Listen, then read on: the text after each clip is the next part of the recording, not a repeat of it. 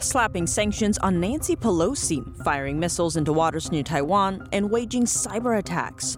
Beijing reacts to the House Speaker's Taiwan visit. A serious escalation or a show for its domestic audience? The Pentagon is delaying a scheduled ballistic missile test after Beijing's fiery reaction to Pelosi's Taiwan visit. U.S. Senator Josh Hawley gives the only no vote as the Senate overwhelmingly favors Sweden and Finland's ask to join NATO. Hawley explains. And the U.S. relies on a single Taiwanese company for the most advanced microchips. But what would happen if China invades Taiwan? We bring you the details.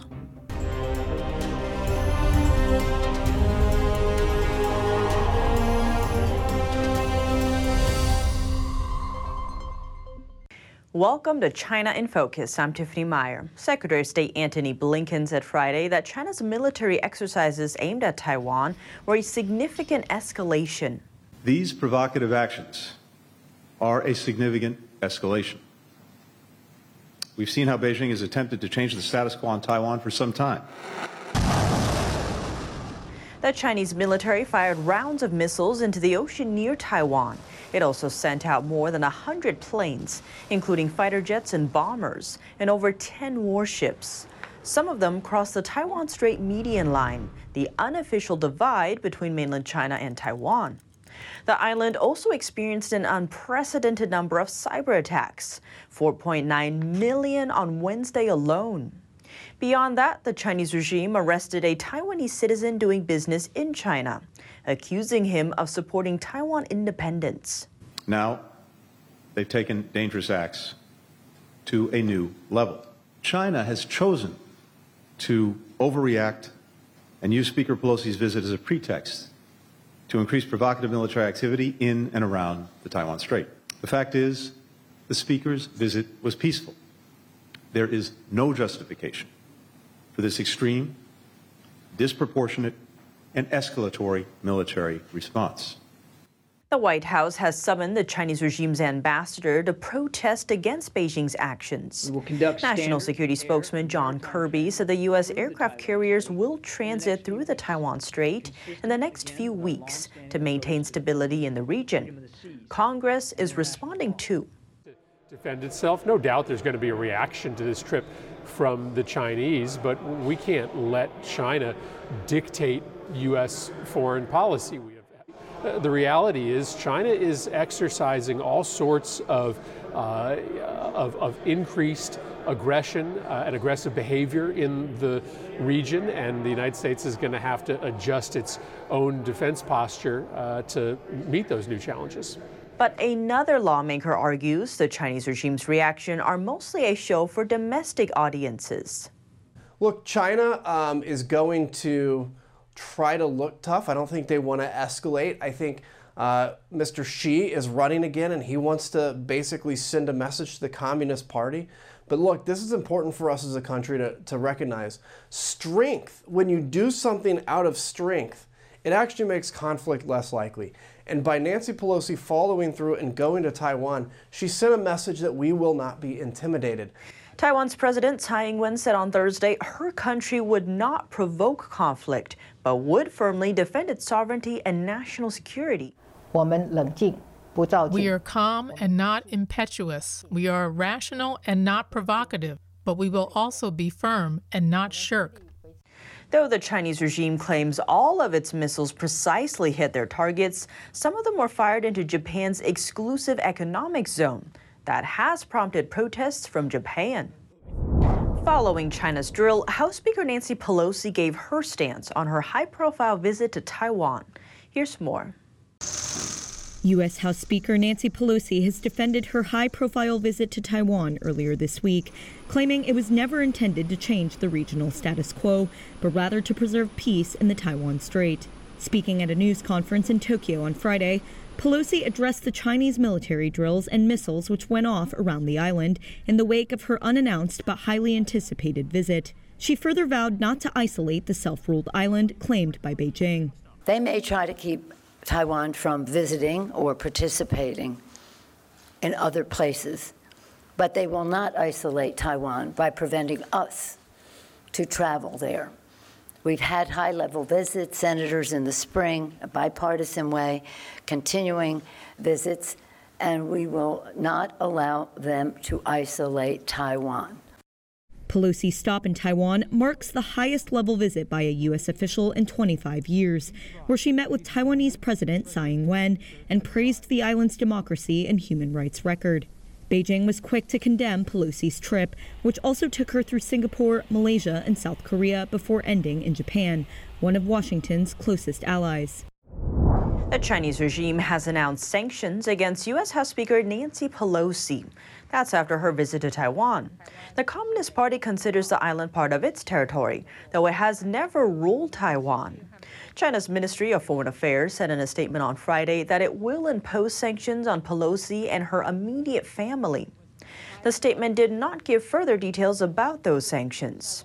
In retaliation for Pelosi's visit, the Chinese regime has also halted some cooperation programs with the U.S. That includes dialogue between senior-level military commanders and climate talks.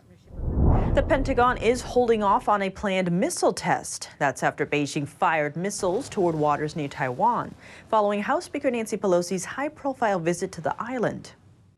We do not believe it is in our interest, Taiwan's interest, the region's interest, to allow tensions to escalate further, which is why a long-planned Minuteman III ICBM test scheduled for this week has been rescheduled for the near future.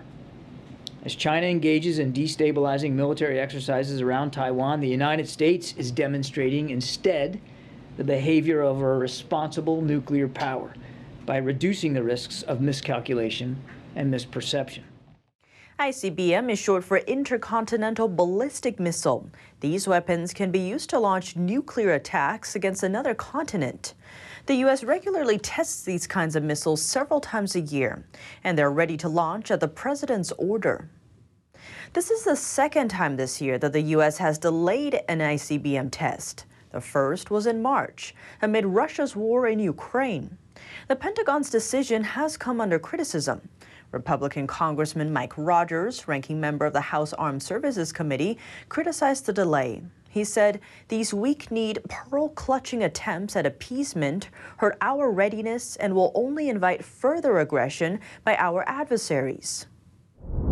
A renowned Taiwanese businessman is donating $100 million toward Taiwan's defense. He's urging the island's people to unite and, quote, see through the evil nature of the Chinese Communist Party.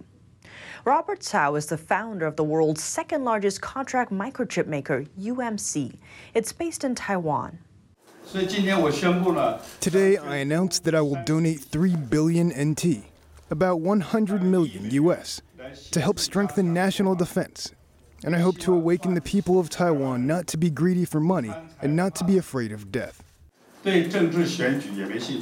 I am not interested in political elections, but simply hate the lies and violence of the Chinese Communist Party and hope that Chinese speakers will have a piece of pure land and a blue sky in Taiwan. Cao said that in the face of the Chinese Communist Party's threats, some people in Taiwan have developed a surrenderist mentality. Those who refuse to resist China and protect Taiwan are either ignorant, cowardly, and weak, or have been bought by the Chinese Communist Party. The People's Republic of China is a triad organization masquerading as a state. Cao called on Taiwanese people not to cast their ballots for pro-Beijing candidates in the upcoming local elections. House Speaker Nancy Pelosi's visit to Taiwan has increased tensions between Taipei and Beijing. The trip sparked an immediate buzz online in mainland China, and that jump came with concerns over cybersecurity. Across Taiwan, pro-Beijing messages criticizing Pelosi have appeared on advertisement screens and electronic billboards. One of them reads, "The old witch's visit to Taiwan is a serious provocation toward the sovereignty of the motherland. Those who actively greet it will eventually be judged by the people." Many speculate that Chinese hackers are behind them. The screen is located inside a Taiwanese train station. Similar cases have shown up in some convenience stores, like 7-Eleven. The messages often directly attack Pelosi. Some of the screens bear tech giant Huawei's logo. The company is one of China's largest telecom providers. Many suspect that products made by the company come with built-in backdoors that can be manipulated by the original manufacturer. The Taiwanese government has warned the companies to enhance their cybersecurity measures. Tensions with China are escalating after House Speaker Nancy Pelosi's visit to Taiwan. Now, the island's top microchip manufacturer says its factory will be non-operable in the case of a Chinese invasion. NTD's Chenny Wu has the details. The world's leading semiconductor manufacturer, TSMC, warns it would shut down if China invades Taiwan. America depends on this one Taiwanese company for the most cutting-edge microchips. Nobody can control TSMC by force. If you take a military force or invasion, you will render TSMC factory non-operable because this is such sophisticated manufacturing facilities. Liu explained that chip manufacturing is not an isolated operation and relies on global supply chains. So if you take it over by force, you can no longer make it operable. TSMC is one of the world's most important chip makers and makes most of the globe's most cutting-edge chips, which function as the brains for smartphones, computers, and even fighter jets. Without chips, our modern life wouldn't be possible. U.S. chip giants like NVIDIA and Qualcomm depend on TSMC for chip production. Apple also goes to TSMC for iPhone chips. Our dependence on TSMC is great, and the vulnerability of them to China is great as well. Senator Cotton said the semiconductor issue highlights America's responsibility to Taiwan. And this is one reason why Taiwan is not just a strategic and a moral question for the American people, but also vital to make sure that we don't allow the Chinese Communist Party to seize control of the world's most important chip manufacturer. The U.S. has been trying to reduce its reliance on Taiwan for chip manufacturing. The motion is adopted. Congress passed a massive bill aiming to boost domestic chip production, while the U.S. and Japan are also in talks about helping American firms boost chip production in Japan. Chenny Wu, NTD News. Coming up, highlights from the final leg of House Speaker Nancy Pelosi's Asia tour. We look at why some are concerned that there could be cracks in America's alliance with South Korea.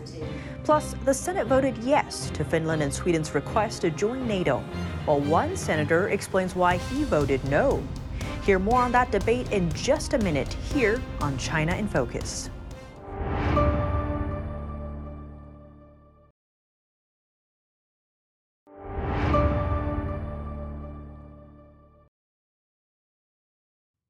Welcome back to China in Focus. I'm Tiffany Meyer. Following her Taiwan visit, Pelosi headed to South Korea. She says the U.S. wants to advance security, economy, and governments there in partnership with the nation. Here's a closer look. U.S. House Speaker Nancy Pelosi met top South Korean political leaders on Thursday, a day after her landmark visit to Taiwan. Pelosi met the South Korean National Assembly Speaker and other senior members of parliament. They had talks on regional security, economic cooperation, and climate issues. Pelosi said the U.S. wanted to advance security, economy, and governance in an interparliamentary way. We want to be able to work together for all of the purposes I mentioned, but to do so listening to our friends in South Korea as to how we can do it best. South Korean President Yoon Suk-yeol's absence from the meeting has drawn criticism. Some even say the president avoided meeting Pelosi in consideration of Beijing's reaction after her Taiwan visit angered China. In an interview with NTD, a South Korean expert expressed his fears. We can't give the U.S. an impression like that. The U.S. side might get confused, thinking that South Korea is appealing to both China and the U.S.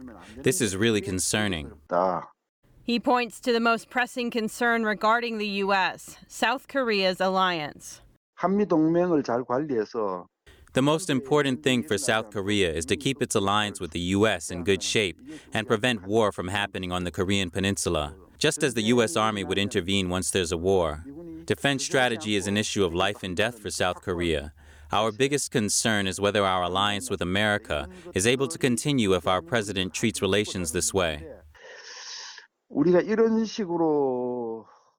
The country's presidential office explained that Pelosi's schedule overlapped with the president's holiday schedule, and that the two parties had already communicated about the absence in advance. According to a South Korean official, President Yoon Suk-yeol spoke with Pelosi over the phone on Thursday. During that call, they reportedly discussed issues including North Korea's nuclear threats and the U.S.-Korean alliance. House Speaker Nancy Pelosi met with Japanese Prime Minister Fumio Kishida in Tokyo on Friday. She also met with her Japanese counterpart, Hiroyuki Hoshida, the same day. The meetings come after her visit to Taiwan. The trip made headlines, though she said that her Asia tour was never about changing the regional status quo. Japan is her last stop before she heads back to the U.S. Tokyo is one of Washington's closest allies. The nation has become increasingly alarmed about China's growing influence in the Indo-Pacific and the possibility that Beijing could take military action against Taiwan. Beyond regional security, that could spell trouble for Japan because of how close some of its islands are to Taiwan. Senator Josh Hawley announced he voted against Finland and Sweden's campaigns to join NATO. He says the United States needs to refocus its military efforts on China, not Europe and Russia. He was the only nay on the measure's otherwise unanimous passing. Here's more. The U.S. Senate approved Finland and Sweden's joining NATO on Wednesday. That's the most significant expansion of the 30-member military alliance since the 1990s. The nuclear-armed alliance is led by the United States. Sweden and Finland applied for NATO membership in response to Russia's invasion of Ukraine in February. Russia has repeatedly warned both countries against joining the alliance. Right now, the two northern European countries are able to attend NATO meetings and have greater access to intelligence.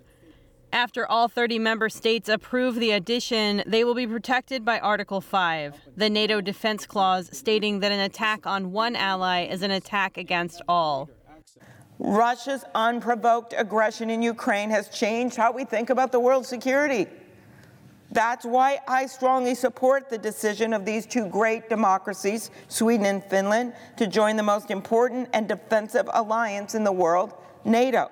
Republican Senator Josh Hawley was the only no vote, while Republican Senator Rand Paul voted present. Our foreign policy should be about protecting the United States, our freedoms, our people, our way of life. And expanding NATO, I believe, would not do that. Expanding NATO will require more United States forces in Europe. More manpower, more firepower, more resources, more spending. And not just now, but over the long haul. Today, I submit that means voting against expanding NATO and focusing where we must to do what we must to deter an imperial China. We have to prioritize. We have to focus. And that means we have to do less in Europe in order to prioritize America's most pressing national security interest, which is in Asia with regard to China. It may take up to a year for the two countries' accession to be approved by all 30 NATO member countries. Up next, bad news for coffee lovers in China. Starbucks sales in China plummeted in the second quarter, largely due to the country's strict COVID-19 restrictions. In the 3-month period ending July 3rd, sales at Starbucks' Chinese locations, open at least 13 months, plunged a staggering 44%. The chairman of Starbucks China cited mobility restrictions and lockdowns implemented under China's zero COVID-19 policy. Starbucks' largest Chinese market is Shanghai, which was totally locked down for about 2/3 of the quarter. Poor profits in China led the company's international sales to fall 18% in the quarter. Starbucks sees China as one of its most important markets. The coffee giant has more than 5,700 locations there. Shifting to the UK, the arrest of Australian human rights activist Dhruv Pavlu has put a spotlight on the Chinese regime, specifically its tactics for suppressing dissenting views. Recently, London's Met Police arrested Pavlu following a fake bomb threat email. Chinese embassy staff say the message was sent to them from an account matching his name. But Pavlu says he's been framed. He's now out on bail. NTD's Jane Werrell hears from a campaigner who calls fake email threats just the tip of the iceberg. And I was absolutely shocked when they told me. Activist Dhruv Pavlu recently told us he thinks the Chinese embassy is behind a fake bomb threat email sent under his name. The campaign director for Safeguard Defenders, who's received email threats herself, says what's happened to Pavlu shows that this type of tactic and connection to the Chinese Communist Party has escalated. You said it's part of a transnational effort, so how does this form of harassment fit into the wider picture? So we've increasingly seen, and this is not only China, I mean, we see it coming from Russia, we see it coming from Iran, and as this, let's say, this clash that the authoritarian regimes clearly want with the Western democratic world, with the democratic world, is growing. They are using more and more of these transnational repression tactics. There's a wide variety of what they're using. The CCP in particular, obviously, we've known for a long time, they're very allergic to any criticism. So as attention in the democratic world on the atrocities that the CCP is committing in China, in Hong Kong, is growing, they are using more and more methods to kind of contrast that. Now, it's always very important to remember the vast majority of victims, the biggest majority of victims is the silent community, are those people that managed to flee China from persecution, whether we're talking Uyghurs, Tibetans, Falun Gong, any activist, human rights defenders, journalists, anyone who's fled China, and we've seen that those numbers are rising very quickly. An email Hearth received on the 29th of March says she was being investigated by the National Security Wing in Hong Kong. It happened not long after she was vocal about trying to stop the extradition and deportation of 4 Uyghurs held in Saudi Arabia. She says fake emails have also been sent to discourage people from going to certain events. I think I'm okay to recall what happened, for example, with the IPAC G20 Shadow Summit that we did in Rome at the end of October last year, where, a couple of hours before the actual event started, emails were sent to all the members to a lot of the parliamentary members supposed to be present and partake, saying that the event had been postponed by a day or 2 days. And other activists have reported this on their demonstrations as well. So people will receive an email to kind of encourage people not to show up when the actual event is going on. We obviously remember there's been emails within the UK Parliament of people supposedly resigning their positions and so on. So these kind of spoofy emails, spam, fakes, threats, it's very constant, and I don't want to minimize it. It's obviously a hassle. People have been reporting emails sent to their family members instead of themselves. So even, widening that circle and making threats there as well. So it is growing. It's escalating. What we've seen with Dhruv is definitely the worst, I think, so far. The fact that it's happening on a larger and larger scale. I mean, this is definitely someone or a group of people with a lot of time on their hands to follow every single thing we do. So, I mean, I would think there is some more organized aspect to it. Whether that's governmental or not is too soon to say. But obviously, I mean, we kind of know their tactics. Jane Werrell, NTD News, London. That's all for today's China in Focus. I'm Tiffany Meyer. If you have any feedback on the show or have something you'd like to see us cover, send us an email at chinainfocus@ntd.com. We'd love to hear from you. Thanks for watching, and see you tomorrow. The 2022 NTD 8th International Chinese Vocal Competition will be held from September 29th to October 2nd at the Merkin Hall of Kaufman Music Center in New York City. The competition is honored to have specially invited vocalists with the world-renowned Shen Yun Performing Arts to serve on its panel of judges. The Gold Award is $10,000. For more information, please visit vocal.ntdtv.com.